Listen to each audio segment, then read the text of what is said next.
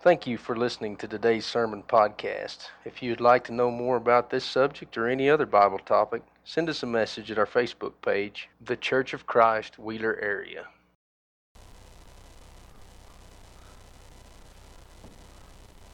I got a couple of things to mention as we get started. One is our brother Cody led that More About Jesus, and I keep thinking of memories, but the very first singing instruction I ever went to, I was 10 years old, and somebody taught me how to beat 4/4 time, and it was Brother Milton Pullen, and that was the song that we beat 4/4 time to. I learned to swing 4/4 time. So you can blame, those of you who have been in singing instructions with me, you can blame Brother Pullen for teaching me 4/4 time to More About Jesus. I love that song.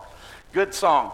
I've got another story to tell you real quick before we get started that's applicable to the sermon. Brother Jerry Lowry down in our part of the country, some of y'all may know him, but he's an elder down in the congregation where I'm at, and he's got a phrase, and the phrase goes like this: you might make a mistake, but if you make a mistake hitting somebody. Now that may seem odd to you, but he grew up playing football, and he said he had a coach that taught him that all the time. If you're going to make a mistake hitting somebody. Well, you know that doesn't translate very well to a choir kid. You just can't do that when you're standing on the choir risers. So I translated it into choir verbiage. In choir verbiage, it would be, if you're going to make a mistake, sing loud and make the mistake loud. It's that kind of concept. And I want to tell you, at the end of this day, I really think the message that needs to come out of this, we're going to talk about this particular aspect of love today, but it's kind of like church members. Church, listen up. If you're going to make a mistake, do it loving somebody. That really is the message. If you're going to make a mistake, doing it loving somebody. And I want to tell you, this has not always been an easy subject for me. I grew up going to a congregation. I loved the man with all my heart, but every sermon he ever gave was on love. Didn't matter what the title was. If it was on David and Goliath, the sermon was on love. If the sermon was on Revelation, the sermon truly was on love. I mean, he preached on love every time he got up and talked to the congregation. And I just want to tell you, my eyes, by the time I was 20 years old, my eyes were rolling in the back of my head going, please stop talking to us about love. Now I'm 57 years old, and I really owe the man an apology, because you know who I really think has the answer to some of this stuff? It's that guy. Because it really is love, and that really is the answer. That doesn't excuse some of the other things. We're going to talk about some of that as we go along by any stretch, but everything we do as Christian people ought to be rooted in love. And I've been assigned the topic today. I'm actually excited. Sometimes you get assigned topics for these things, and they're not necessarily your passion, but this right here is me. And Sean, Brandon, different guys had talked to me about this subject along the way and asked if I'd be willing to do this. And I said, yeah, I think I could. And there's times I want to go, absolutely not. I'm really not in the mood to talk on that subject. But I'm telling you, this is where the rubber meets the road for us in the church, is loving my neighbor with whom I disagree. What do we do when it's not right? When there's a problem and those kind of things. And we can talk about loving people, but it's a challenge when we disagree with somebody. And I can tell you, as I grew up and I began to learn scripture, things like that, we get in a Bible discussion across from somebody, and maybe we're sitting across the table from somebody, and I'd want to jump across the table, to make the potential scriptural arguments that needed to be made on the subject. I just want to tell you that as I've gotten older, I found out that, that's really probably not your best approach. Build relationships with people, loving on people, caring about people. All the things that's been talked to you about in the last two speeches are really a much better approach than trying to crawl the table on somebody to give them your scriptural arguments on things. I'm not against scripture at all. And as I've gotten older, I realized that brother that kept preaching on love, he wasn't anti-scripture. He was just saying, if you make a mistake, let's do it loving somebody. They make fun of me in my part of the country because when I'm preaching, I use the term an overarching principle a lot. Lisa loves that term, don't you? Overarching principle. But if there's an overarching principle in Scripture, it's love one another. And I want to start with that. Matthew chapter 22, beginning of verse number 34. When the Pharisees had heard Then he had put the Sadducees to silence. They were gathered together. Then one of them, which was a lawyer, asked him a question, tempting him and saying, Master, which is the great commandment of the law? Jesus said unto him, Thou shalt love the Lord thy God with all thy heart, soul, and mind. This is the first and great commandment. And the second is like unto it, Thou shalt love thy neighbor as thyself. On these two commandments hang all the law and the prophets. So I just want you to notice the two commandments. And these were from the words of Jesus, the greatest commandments, overarching principle of Scripture. Love the Lord thy God with all thy heart, soul, and mind. And the second, thou shalt love thy neighbor as thyself. And that ought to infiltrate everything we do.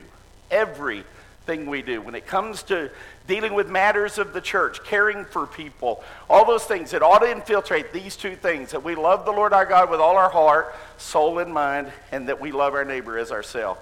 That in no way diminishes any other scripture that the Lord has given. All those scriptures are important, but this right here is an overarching principle. And there are times when you will see Christian people be happy, they will be thrilled, they'll be joyous or whatever until they disagree with somebody. And then there's almost a hatred that comes out. We don't want to be that kind of people. And we'll talk a little bit more about it as we go along. 1 John chapter 4, this verse has been used today. If a man say, I love God and hateth his brother, he's a liar.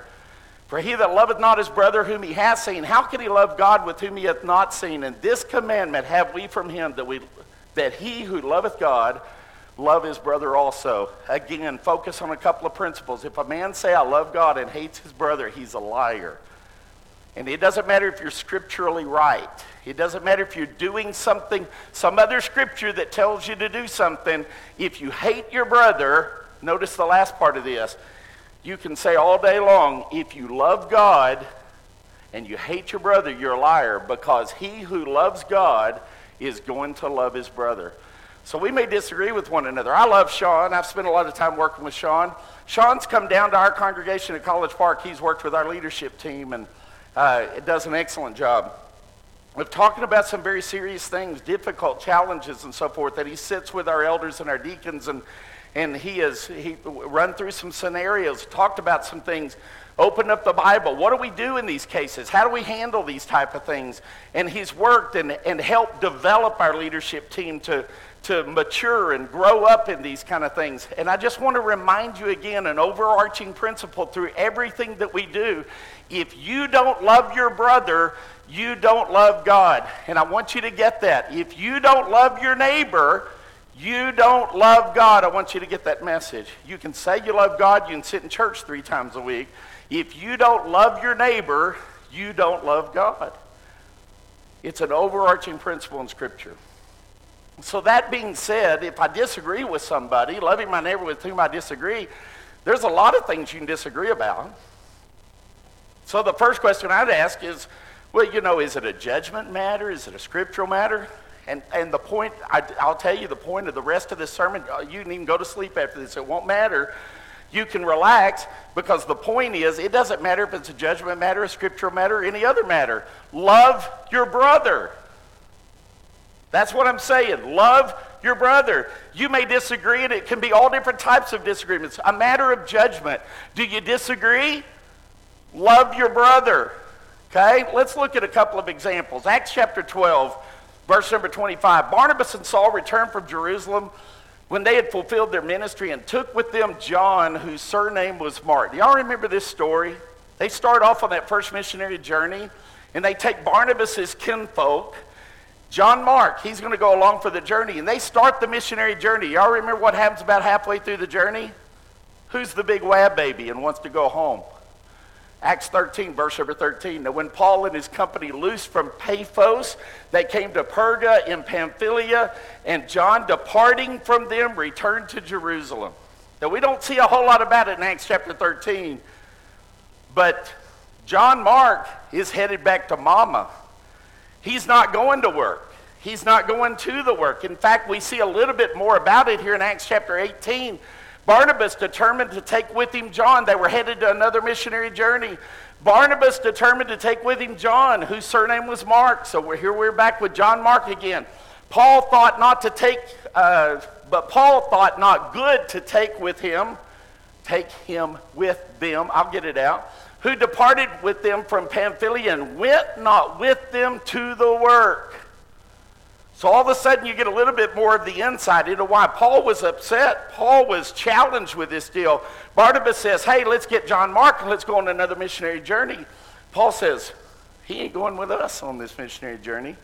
That guy, we got halfway on the first missionary journey and he headed back to the house, back to mama. We're not doing that. Verse number 39, the contention was so sharp between them that they departed asunder one from the other. And so Barnabas took Mark and sailed into Cyprus, and Paul chose Silas and departed, being recommended by the brethren unto the grace of God, and he went through Syria and Cilicia, confirming the churches. So, okay, you get this first missionary journey. They're headed out. Paul and Barnabas are headed out with John Mark. John Mark, halfway through the trip, decides, I got to go back home to mama. He heads back home. They start taking another missionary journey, and Barnabas says, hey, let's go get John Mark. Let's take another trip. Paul says, we ain't taking him with us. He won't work. He won't go to the work. Halfway through the trip, we're going to have to worry about this guy. Sean and I feel that way a little bit about Nigeria. We get to talking about Nigeria and the work over there and all that. You really don't have time to have a problem with somebody. You need somebody going on the trip that's going to be involved in the trip, that understands their role in the trip, that's going to take responsibility for their role in the trip. You don't need a mama's baby. You don't need somebody who halfway through the trip's going, well, but this is tiring and I'm ready to go home. And that kills your trip. So Barnabas says, well, let's take John Mark. Paul says, no, let's don't. And the contention was so sharp between them that they departed asunder one from the other.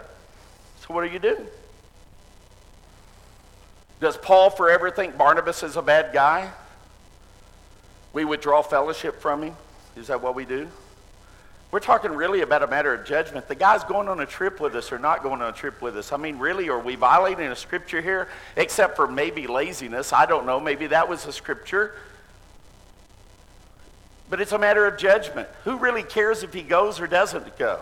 So in a matter of judgment, what do you do in that case? Well, they went separate directions. And you know, sometimes you have to do that. Maybe you have a disagreement with somebody, and sometimes you have to go different directions. God bless you in your work, Brother Zane. We're just not going to do it together. You know, not anti-Zane. We're just not going to be together doing it. Maybe Sean and I have a conflict and we're not going to go to, you go on a different trip, Sean, than I go. God bless. We're all on the same team here, but we can't handle this in the same trip and have to deal with all of that during the same trip. So you go separately. Notice what happened afterwards. 2 Timothy chapter 4, verse number 11, kind of toward the end of Paul's life, he said, only Luke is with me. Take Mark and bring him with thee, for he is profitable to be for the ministry. You know what he did not do? Paul didn't say, well, John Mark is a waste of time. He's an unscriptural preacher. There's absolutely no way I would ever even talk to that guy again. I'm going to be angry at him. That ain't what he did. He said he's profitable to the ministry. It might not have been exactly worked out exactly the way Paul wanted it to happen, but later on in life, they were reconciled to each other in a positive way. He was useful to the ministry. Look at this passage, Colossians 4:10. Aristarchus, my fellow prisoner, saluteth you, and Marcus, sister's son to Barnabas, touching whom you received commandments. If he come unto you, receive him. Marcus that's being talked about there is John Mark. And he said, if he comes to you, receive him. He didn't withdraw fellowship from him, never talk to him again, be angry at him for the next 60 years and all that sort of stuff. He didn't want to go with him on a trip. They went on separate trips, but they still recognized they could be useful to the ministry. You know, sometimes we're going to have those situations happen in life that it's a matter of judgment. But I want to tell you, even in a matter of judgment, if you don't love your neighbor, you don't love God. Whatever the circumstance, you love. Maybe you don't agree with what the individual has done, but you love the individual. You care about them. You recognize that they may be profitable in some aspect. Maybe you're offended. Well, we get our feelings hurt. We're offended. And what did the Bible say? That if we're offended, Matthew chapter 18 and verse number 15, the first thing you do is go and tell him his fault between him and thee alone. If that doesn't work, you take with thee 2 or more, 1 or 2. If that doesn't work, you tell it to the church. If that doesn't work, you let him be unto thee as a heathen and a publican. In every one of those things, I want to tell you, love. Maybe you're offended. Love. Because the Bible said if you don't love your neighbor, you don't love God. 1 Corinthians chapter 6 and verse number 7. This is a really rough situation. Now therefore there is utterly a fault among you because you go to law with one another. Why do you not rather take the wrong? Why do you not rather suffer yourselves to be defrauded? And if you remember the context of this passage, he's talking about taking your brother to law. And he said, why in the world is one brother suing another brother? You shouldn't be doing that. At a minimum, you ought to be able to even ask the church to make a judgment on the situation. Why in the world would you ask a judge out in the community to solve a problem between 2 brothers? You've gotten offended or you think you've been wronged in some way? I like this right here, though. Why don't you just suffer the wrong? How about that for a solution? I got offended. How about I just go, I love him, I care about him, or I love her, care about her.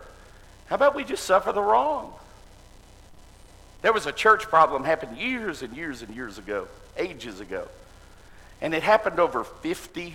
$50. Somebody in the church did work for another person, and they had a dispute at the end of that job as to who owed money to whom, and it was a $50 problem. Now, I grant you in 1950, $50 is the equivalent of what today? $250? I don't know.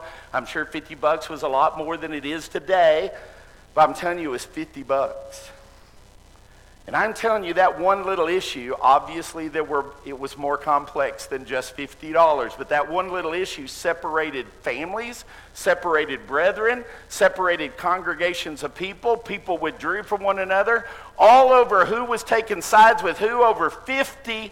$50. Could somebody not just pay the $50? Could we not just suffer the wrong?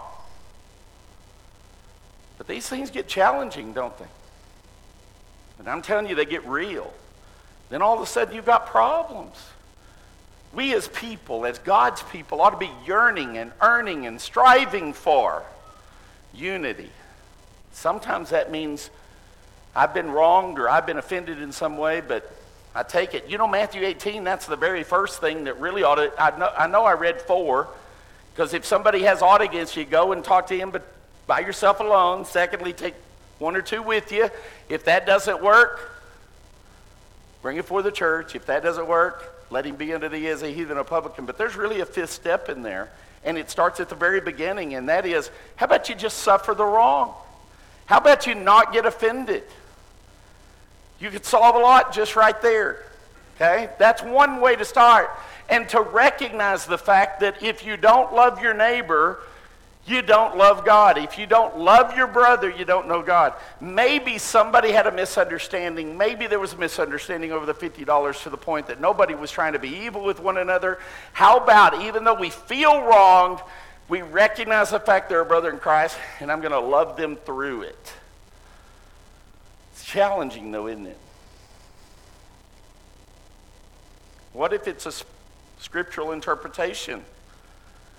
What if somebody's got a view about a passage that's not the view you have about a passage? Well, I can tell you right now that if you don't share my view, obviously you're incorrect. I mean, it's obvious, isn't it? I mean, you ought to know that if you don't share my view on a scripture, obviously your view is wrong. It's incorrect. How many people do you know walk around and go, yeah, I really believe I have the wrong view and the wrong interpretation on that passage of scripture? Yep. I'm S-T-U-P-I-D and I like it that way. No one does that. Everybody walks around and thinks their interpretation of a particular passage is correct. Everyone. And you're wrong unless you agree with me, right? But occasionally we may have a difference on something, whatever that may be. And I'm going to love you through it until you change your mind. That's my goal, right? I'm going to love you through it. Now, y'all know I'm being sarcastic. You know I'm joking. But I'm telling you, in real life, this is hard. This is not easy to do. Those people that go to church over there turn into bad, wicked, evil people because they disagree with us on a passage of Scripture. And all I want to tell you today is if you don't love your neighbor, you don't love God. And as an overarching principle, through the text of every aspect of Scripture, love. And do you know what I have found out through the years? I know this is going to shock you. I know it will shock you. But I have changed my mind on verses of Scripture before. I know, sit back, relax, I know.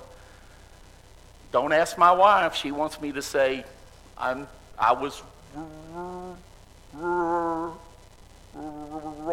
That's what she wants. She wants me to say something like that. And more importantly, she will follow with, but more importantly, I was right. Right? That's what she wants me to say. We do that with people when it comes to the Bible. What about issues related to scriptural interpretation? Galatians chapter 2, there's a story related. Paul and Peter had a problem. Galatians chapter 2, and they should have known better. Peter, if you remember the context, Acts chapter 10, he went to the household of Cornelius. There was a sheath that was laid down in front of him that was tied by four corners laid open. There were all manners of meats that were forbidden for Jews to eat. You remember Paul said, and there was a voice that said, eat. And he said, I can't eat that. That's forbidden for a Jew to eat. And he said, what God's cleansed, don't you call common or unclean. And he kind of got the message. And he realized that the Gentiles were now going to be brought in and grafted into the kingdom, into that branch. He goes back in Acts chapter 11 and repeats that story to the brethren, how God had done this amazing thing and showed him that it's not just in the Jews any longer, but the Gentiles could be a part of this great thing called the kingdom of God, and rehearse that with the brethren. Galatians chapter 2, I'm going to pick up the story. For before that certain came from James, he did eat with the Gentiles. But when they were come, he withdrew and separated himself, fearing them which are of the circumcision. And the other Jews dissembled likewise with him, insomuch that Barnabas also was carried away with their dissimulation. So in other words, with whatever this false teaching was, Barnabas also was carried away with it. Okay? But when I saw that they walked not uprightly according to the truth of the gospel, I said unto Peter before them all, if thou being a Jew livest after the manner of the Gentiles, and not as do the Jews, why compellest thou the Gentiles to live as do the Jews? We who are Jews by nature, not sinners, sinners of the Gentiles, knowing that a man is not justified by the works of the law, but by the faith of Jesus Christ, even we have believed in Jesus Christ, that we might be justified by the family of Christ, and not by the works of the law. For the works of the law for by the works of the law shall no flesh be justified. Now I got you into Galatians 2 because Paul is relating that story. He said, I went over, and he said, I saw Peter, when Jews came to town, not eat with Gentiles. And Peter knew better. Peter was the guy that saw the sheet laid out with the four corners that was opened up, and a voice that said, don't call it common or unclean. He knew better. Now Paul comes to town, and here's Peter, and Peter says, well, the Jews are coming to town. I'm not going to eat with the Gentiles anymore because I might not look right, exactly. And Paul said, I told him at that point in time, what you're doing is wrong. It's unscriptural. And I want to back up a verse. I did this not in the wrong order. I did it in the order in which I intended. I just want to show you Galatians 2, verse number 11. When Peter was come to Antioch, Paul is saying, I withstood him to the face because he was to be blamed. Now here's the point I want to make. You may have a different scriptural interpretation. It may even be something that needs to be addressed. It may be a problem that needs to be faced, a real issue that needs to be talked about. And it may be that somebody's totally unscriptural and it's got to be talked about. It's not, you're violating plain scriptural teaching, type thing that needs to be talked about. But all I want to say is that even at the very end of this story, 2 Peter chapter 3, I'm going to skip through the verse just a little bit. It says, even as our beloved brother Paul, also according to the wisdom given unto him, hath written unto you in all of his epistles, Peter, later on in life, is recognizing the authority of the Apostle Paul, the beloved brother. You remember our preacher this morning? Beloved brother, right?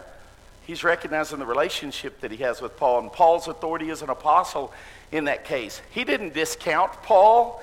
He didn't say, Paul, you're worthless forever because I did something, you corrected me on that something, those kind of things. Paul didn't discard Peter. He did say, I withstood him to the face. I told him, but later on in life, we're still brethren.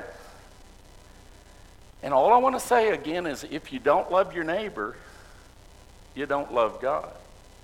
I want you to put some application to that for just a moment. What if somebody has a different position than you, maybe even in the community, on the issue of baptism? That doesn't mean that they're right on the issue. I'm just saying they have a differing view on the issue. Are they your enemy? Or do you love them? And all I'm saying to you today is, if you don't love your neighbor, you don't love God. That doesn't mean they're right. It doesn't mean they've made the right interpretation of the passage.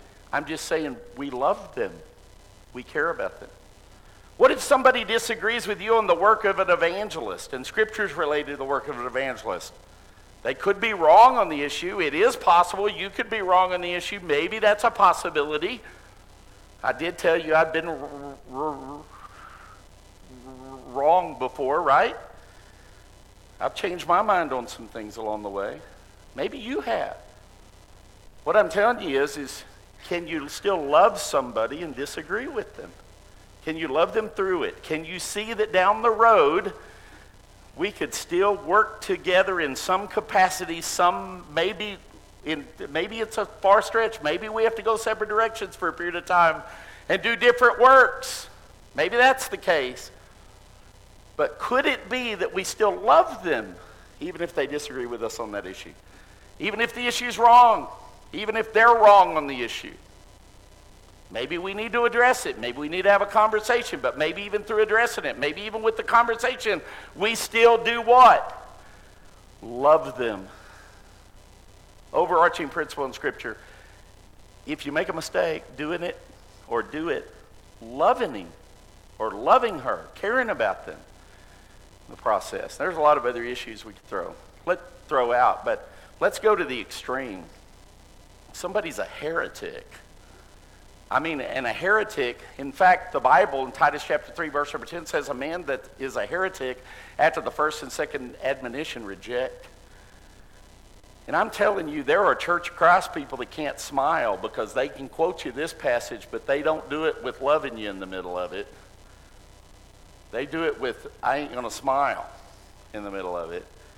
And all I'm telling you is yeah, the Bible says after the first and second admonition reject. We need to be talking to an individual that would be a heretic, that be preaching a false doctrine. We need to talk to them about it, first and second admonition. They need to be rejected. And I want to even go to the extreme. 1 Corinthians chapter 5 and verse number 5. Y'all remember there was a guy in the church at Corinth sleeping with his father's wife. There are a lot of not good things happening in that passage. Verse number 5, Paul instructs the church at Corinth to deliver such a one to Satan for the destruction of the flesh, that the spirit may be saved in the day of the Lord Jesus. Now, does that person need to be delivered to Satan for the destruction of the flesh? And the answer is yes, they do. But why do you do it? Because you love them. You want their soul saved. We've talked all week long a little bit about family and kids and raising kids and telling kids no and teaching kids to control their spirit and all that. Why are we doing that? Because we love our children. It's the parent that doesn't love their children that never says no. You don't love your children if you don't tell them no. A person that, like, if I love Lisa, I want her to have boundaries. If she loves me, there are boundaries in this relationship. If she didn't love me, she'd let me go do whatever I wanted to go do, and she wouldn't care. We had 4 daughters together. If we didn't love them, go girls. Who would care? We don't love you, but we do love them. So therefore, there are boundaries. We don't want you participating in that. That's going to hurt you in some way. We love you. We care about you. And I want to tell you, as church members, it's no different. Maybe your elders come to you and talk to you and they say, there's a problem. Something's wrong here. Maybe even it gets to the point that after the first and second admonition, you've got to be rejected. Maybe it's the point in Matthew 18 that gets to step number 4 that says, let him be unto thee as a heathen and a publican. It's already been brought before the church. It's been decided on. And this person has to be withdrawn from. This person has to be separated from the fold. Here's the point I want to make. It's done because why? We love them. We want them saved. We care about them. The elders are coming to you and talking to you. Maybe the elders are making a mistake. Maybe the elders don't understand. Maybe you don't see something the elders see. Maybe they're just trying to have a conversation with you about something. They don't become your enemies. You're not their enemies. I promise you today, your elders love you. They want what's good for you. Even if it came to the point of withdrawal, if you don't love your neighbor, you don't love God. Now, keep on with that story from 1 Corinthians chapter 5. That same individual, go to the second book of Corinthians, 2 Corinthians, chapter 2 and verse number 6. And I just want you to look at what happened. In this case, that individual repented. Sufficient to such a man is this punishment, which was inflicted of many, so that contrariwise you ought rather to forgive him and comfort him, lest perhaps such a one would be swallowed up with overmuch sorrow. Wherefore I beseech you that you would confirm your love toward him. Do you know when he wrote to the church of Corinth, said, you need to separate yourself from somebody that's doing that kind of thing, that's doing that kind of behavior. That's awful. You don't need to do that. In this case, this individual repented. This individual said, yes, what I am doing is wrong. I'm repenting. And then Paul writes a letter to him and says, you need to forgive him. Don't let him be overwhelmed with too much sorrow either. And you need to confirm your love toward him. I've seen some great elders in the church take individuals that were having struggles or problems or challenges or whatever, that had even repented, and seen elders work with them, sometimes even trying to be hard with them or wanting to be hard with them, and say, guys, you've got to learn, or girls, you've got to learn. You can't let this destroy you. And I'm telling you, you've got to do some things to help yourself. But I'm telling you, it's motivated by love. Hebrews chapter 12, verse number 6 says, for whom the Lord loveth, he chasteneth, and scourgeth every son whom he receiveth. Any of you been through discipline of the Lord? You know, or at least felt like you had been. The Word of God whooped you around a little bit. You know, maybe you're going through a difficult time, and maybe it is because of bad decisions you made. Maybe it is because the Lord chastens you, and there are consequences for the bad decisions that were made. But I want to tell you, it's because he loves us. He wants us in a good way. He's helping us. When he wrote his word and said abstain from fornication and don't commit adultery and don't lie to your neighbor, do you think he was doing that to hurt you? He was doing that to help you. He was trying to kind of keep you within the boundaries, within the pathway, so that you're not out here doing things that are going to destroy you. He's trying to help you. He's trying to help your family, trying to help those that are around you. He loves you, and to whom the Lord, or for whom the Lord loveth, he chasteneth. And he scourgeth every son whom he receiveth. And you do the same thing with your children because you love them. Son, daughter, whatever the relationship may be. No, we're not going to do that. That's not good for you. That would hurt you in some way. I love you too much to not say something. And how about the relationship that we have in the church? I love you too much. I love you so much. I'm going to say something. It's worthy of speaking up because I love you that much. I'm not saying the conversations are easy. I'm just saying they don't come from a place of hatred. The heart is not hard to hatred. We don't hate people. We love people. It may be people we disagree with. It may be people that are vile. It may be people that are doing things contrary to the Word of God. It may be people who have different scriptural interpretations than us. It may be that we just got offended over something and somebody did something that they really should have done. It may have just been over a matter of judgment, whether to use somebody, not use somebody, all that kind of stuff. But all I'm telling you at the end of the story is if you don't love your neighbor, you don't love God. And if you really want to walk out of here today and be a friend of God and you love God, then through all of those things, even with whom we disagree, we're going to love them through it. If we're going to make a mistake, we're going to make a mistake loving somebody and caring about somebody. God bless you today. Thank you for listening to today's sermon podcast. If you'd like to know more about this subject or any other Bible topic, send us a message at our Facebook page, The Church of Christ, Wheeler Area.